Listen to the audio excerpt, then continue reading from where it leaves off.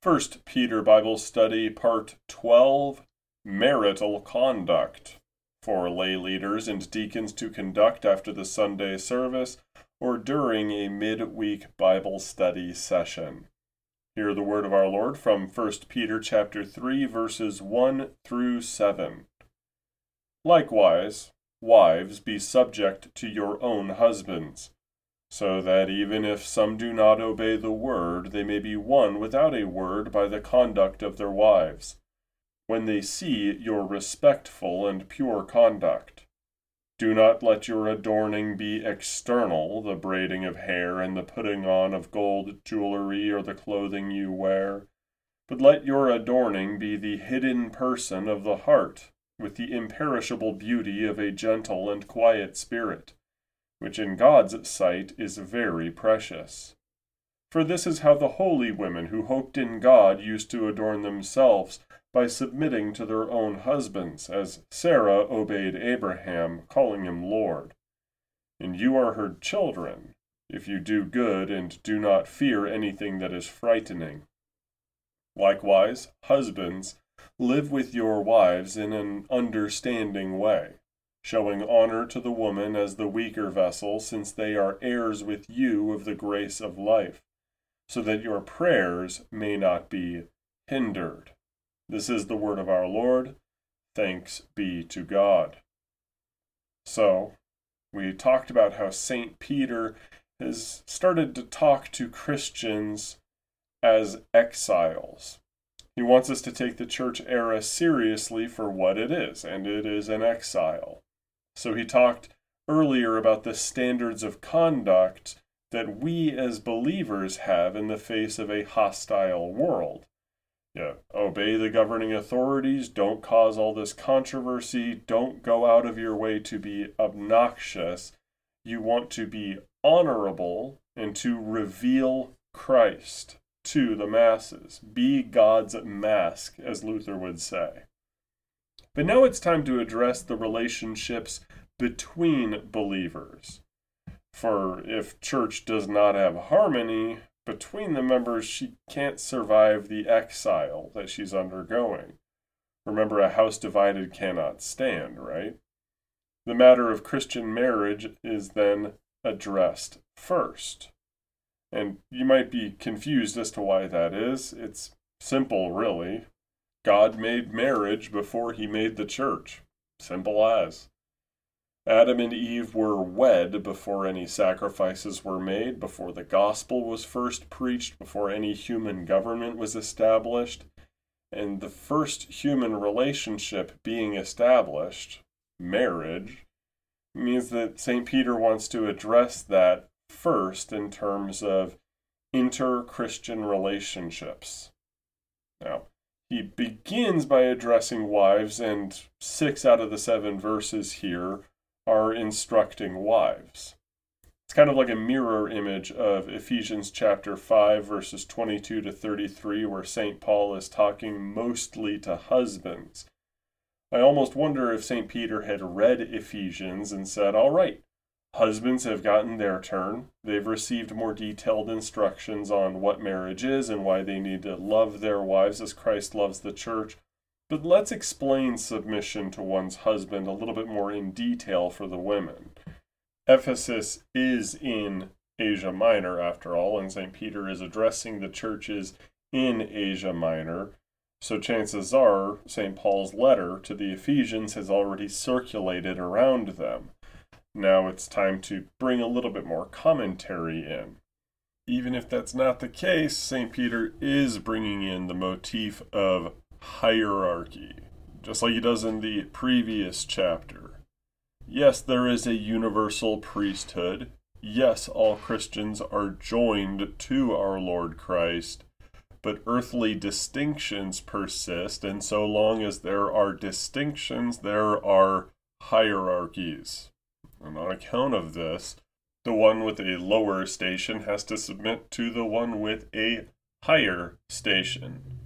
And so this is going to apply to marriage when he says in verses 1 and 2, likewise, wives, be subject to your own husbands, so that even if some do not obey the word, they may be won without a word by the conduct of their wives, when they see your respectful and pure conduct.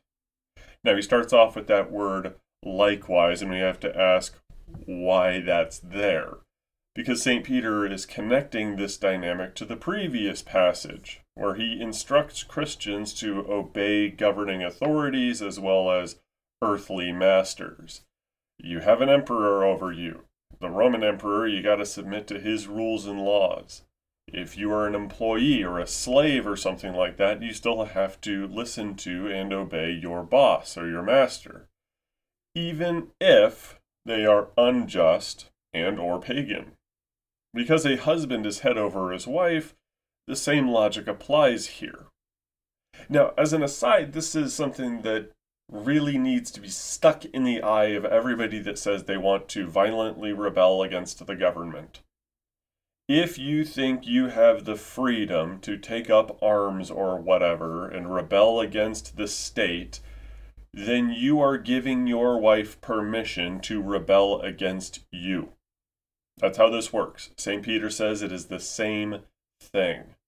If you think you can go out and be rebellious against authority that God put in place, then you have to admit your wife has that same right. Now, I'm not comfortable with that, are you? I want my wife submitting to me. So at the same time, I can't tell myself that I have freedoms here and use that as an excuse to fight against people for no reason.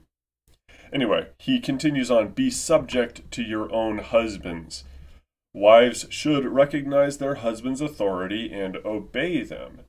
Now, the interesting thing about be subject, hupotasomai, that is submission in Ephesians 5:21 and 5:24. But it's translated as be subject because it is in the middle voice. The onus is on Christian wives. The duty is on Christian wives to subject themselves to their husbands. That is a recognition of authority that doesn't just consist in doing whatever your husband says. Right? Any slave out in the world can obey their master if they're scared enough. What St. Peter here is telling wives to do is to have enthusiastic and willing submission to their husbands. It's not just doing what he asks, but respectfully doing so and wanting to do what he asks. The word there for respectful, by the way, is phobo, the root word for fear, phobia. Not that a woman should be terrified of her husband. We oftentimes forget that godly fear in the New Testament is reverence. He wants wives to revere their husbands and care about them the same way that she was called to revere her father and fear him and honor him when dwelling in his house. She must do so for her husband. Now he continues on saying, even if some do not obey the word, they may be won without a word by the conduct of their wives. The intent of subjection to one's husband is not to manipulate him into doing her favors or fixing his personality to her liking or anything like that. Instead, a wifely reverence for her husband is something that shows love to him and helps him develop as a man. Somebody who isn't a believer but sees their wife acting this way is going to go, whoa, she means it, and this religion of hers must be the real deal. If he is a believer, but he's in sin, he's struggling with some sort of sin, perhaps he's being too impatient with her, or perhaps he's got some bad habit, her showing obedience and care is going to inspire him to order his own conduct aright. Even if a husband is just some bad dude, some tyrant or whatever, or unpleasant to be around, a godly Christian wife, St. Peter assures all of them, by their actions, leave that man feeling ashamed. And even if he doesn't, he's shown to the world to be the bastard that he truly is. Now, conversely, this means that a wife must not do the opposite of what St. Peter says. If she decides to treat her husband disrespectfully, if she's self-willed, he's not going to be brought to the faith or away from sin. It never fails to amuse me when I'm doing marital counseling and there are these women that will just treat their husbands like trash, and they're shocked that their husbands don't like them very much or do what they want. If you treat your husband like trash, he's not going to want to be around you, and he's not going to listen to you talk about Christianity. It's really that simple. He's going to dig his heels in rather than feeling shame or inspiration. Now, occasionally, at best, and I speak in a human way or a worldly way, at best, a cantankerous and rebellious wife will receive a browbeaten doormat of a husband who obeys her every whim. And that might modify his behavior if she's always gaslighting him or trying to mess with him or something like that. But she loses his heart. Assuming that he doesn't just leave her altogether, you got somebody that doesn't love you living with you. How shameful and sad is that? But there are reasons that women are unwilling to do that, and St. Peter addresses that in verses 3 through 6. Do not let your adorning be external, the braiding of hair and the putting on of gold jewelry or the clothing you wear, but let your adorning be the hidden person of the heart, with the imperishable beauty of a gentle and quiet spirit, which in God's sight is very precious. For this is how the holy women who hoped in God used to adorn themselves, by submitting to their own husbands, as Sarah obeyed Abraham, calling him Lord. And you are her children, if you do good and do not fear anything that is frightening. There's this further motivation to be a respectful and submissive wife, namely that of true inner beauty. A woman's strength is typically found in her attractiveness. That doesn't make her truly beautiful in God's eyes. St. Peter says here that a woman who has that gentle and quiet spirit, her fostering that and seeking out those virtues, that's what really matters to God. That's what he says is beautiful. What does it mean to be gentle and quiet? Well, let's explore those terms. For gentle, he uses the word in Koine Greek, praios. That's meek. In Matthew 5:5, when our Lord Jesus says, "Blessed are the meek, for they shall inherit the earth," he's using that same exact term. I don't know why the ESV translators and other guys out there use the term gentle in 1 Peter 3. It's meekness. What is meekness in the biblical context? It is strength under control.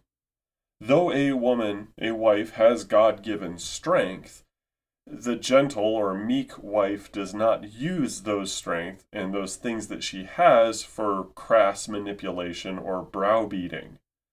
Her appearance would be something which meekness applies to, preferring modest dress. St. Peter is saying women should be modest. But also, given that her attractiveness is a strength to her in the marital context, that would also entail, not denying sex to her husband. You don't use sex as a weapon to try to get him to do what you want. St. Peter says it's your respectful conduct that leads to your husband being a better man, right? You being a godly, submissive, respectful wife. Rather than saying, well, I'm not going to get into bed with you unless you do what I say. That's not meekness. So, of course, women have other capabilities than just their looks or just sexual access. But we're talking about the context of marriage and what kind of strengths a woman has in that marriage. He also brings up the word quiet, a gentle and quiet spirit, and it doesn't mean silent here. Using the Greek word hesychiou, or hesukyu, hard to pronounce, I know, it's where we get terms like hesychasm, also a misuse of that Greek term. It denotes calmness or stillness. We see it in 1 Timothy 2, verse 2, where St. Paul urges that we pray for rulers, quote, that we may lead a peaceful and quiet life. It's godly and dignified in every way. The connotation here is one of stability and peace, not necessarily silence. There's no condemnation for Deborah singing in Judges chapter 5, and he brings up Sarah, who speaks to her husband, even gets a little spirited at times. But a quiet spirit is one that is not perturbed or restless. It is not fearful or dissatisfied. So St. Peter continues, "You are her children if you do good and do not fear anything that is frightening." Sarah and the other holy women in the Old Testament are marked by St. Peter as being submissive, respectful, meek, at peace, and brave. Sarah is especially cited here as the prime example, since not only did she enthusiastically submit to her husband, she also had a journey with God in a similar way to Abraham's. Both of them left Ur when God called Abraham to faith, and both received the promise of a son in their old age. Though Abraham experienced this more direct relationship with our Lord, Sarah is seen following him with bravery and faith, even when he made mistakes. St. Peter brings up courage here because he knows that it takes courage to submit to a higher authority while also retaining your dignity and your Christian freedom. A godly wife puts her well-being in the hands of another. She relies on her husband the same way a faithful Christian relies on God for his or her daily bread. She doesn't insist on being this independent woman, for independence like that is motivated by endless doubts and fear. Saying that I don't need a man is saying I doubt that this man can take care of me, and by extension I doubt that God will take care of me. So I have to do it myself. So he's answering these objections that women might naturally bring up. And almost all of them are, what if? What if this husband mistreats me? What if he's a loser? What if submission means that I'm just this doormat with a broken spirit and broken will, all that sort of thing? Well, on the topic of mistreatment, her conduct will lead to a reformation of his character, if it's godly, submissive, respectful conduct. Well, what if this means just losing my personality, losing myself? Well, that's not the case. I know we bring up typically the whole Handmaid's Tale conception of women, those who have literally no personality, their souls having been extinguished. St. Peter says, on the contrary, that respecting your husband in a Christian way requires having a strong and established personality. He doesn't want Christian women to be lifeless doormats, but willing helpers. Remember that word, enthusiastic, willing submission, not I'm a broken slave. They're not at the bottom of a caste system, but willing participants in the role that our Lord gave them. So verse 7, he addresses the husbands.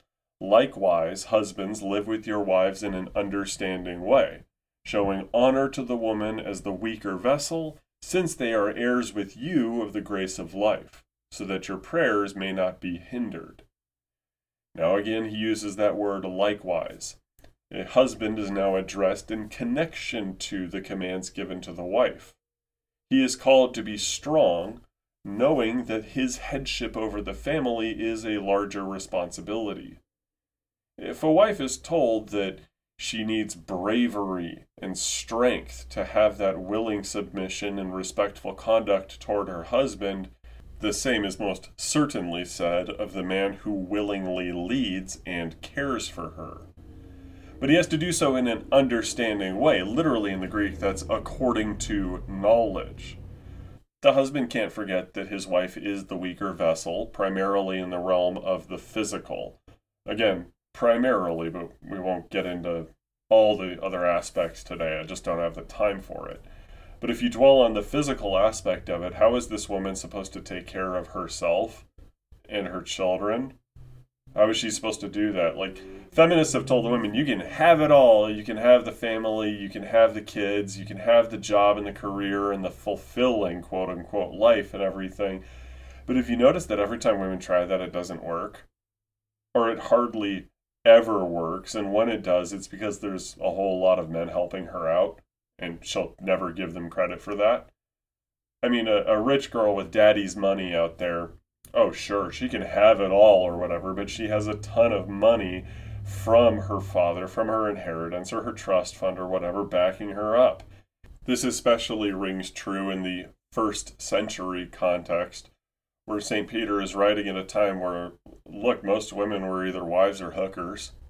Sometimes you had gleaners, sometimes you had women who sold various dyes, or they were merchants, but even then they still relied on men to provide them security. If a husband doesn't take her limitations into account, perhaps imposing unrealistic expectations or growing too impatient at her shortcomings, both physical and otherwise, he's demonstrating a lack of understanding. And St. Peter tells us, live with your wives in an understanding way. This will be connected to Ephesians chapter 5, where there's a whole bunch of commands given to husbands. More time is spent on husbands in Ephesians 5, the same way more time is spent on wives in 1 Peter 3. But if we connect that, you want to bring in that understanding that your wife represents the church in marriage, and you as the husband, you represent Christ. To live with her in an understanding way is to say, okay, Jesus is the strong one in this relationship between him and the church, and so must I be that. And the church is going to be tempted towards various sins and rebellions. I need to recognize that that happens to my wife. I have to be patient with her. And this also means showing honor. It says, showing honor to the woman as the weaker vessel, since they are heirs with you of the grace of life, so that your prayers may not be hindered. What does he mean by that? Well, the hierarchy of marriage, the husband at the head, that doesn't take away the inherent dignity of the wife. She, too, is an heir of salvation. Like her husband, she's had the image of God restored in her in baptism, and she is slated for eternal life with Christ our Lord. If you mistreat her, if you treat her like she's not a human, that's blaspheming. You're calling God a liar. You're denying who our Lord says she is, and you are denying what our Lord says he has done for her and to her. You're saying, no, this woman is not regenerate. I'd rather treat her like a dog that needs to be programmed or something. Or I'm going to treat her like a common slave in ancient Rome. If you're doing that, you are in sin. Now, I would also wager that since the husband is head, he's called to lead his family in godliness. And that's going to mean enforcing biblical rules, including headship itself. But while that is true, St. Peter is reminding husbands, hey, your role is primarily positional. Yes, you are the head of this household, but you need to bear in mind, whatever you do, that she is the weaker vessel, still to be honored. So if you treat her with derision, if you mistreat her, if you neglect her, if you don't care about her, well, God's going to turn around and he's going to say, oh, okay, I will treat you the way you have been treating your wife. That's a big truth there when St. Peter says, so that your prayers may not be hindered. God will treat you the way you treat your wife. Bear that in mind always. Next week, we're going to move along as St. Peter continues developing this thought of Christians relating to one another. But until then, our Lord bless you and keep you. Amen and amen.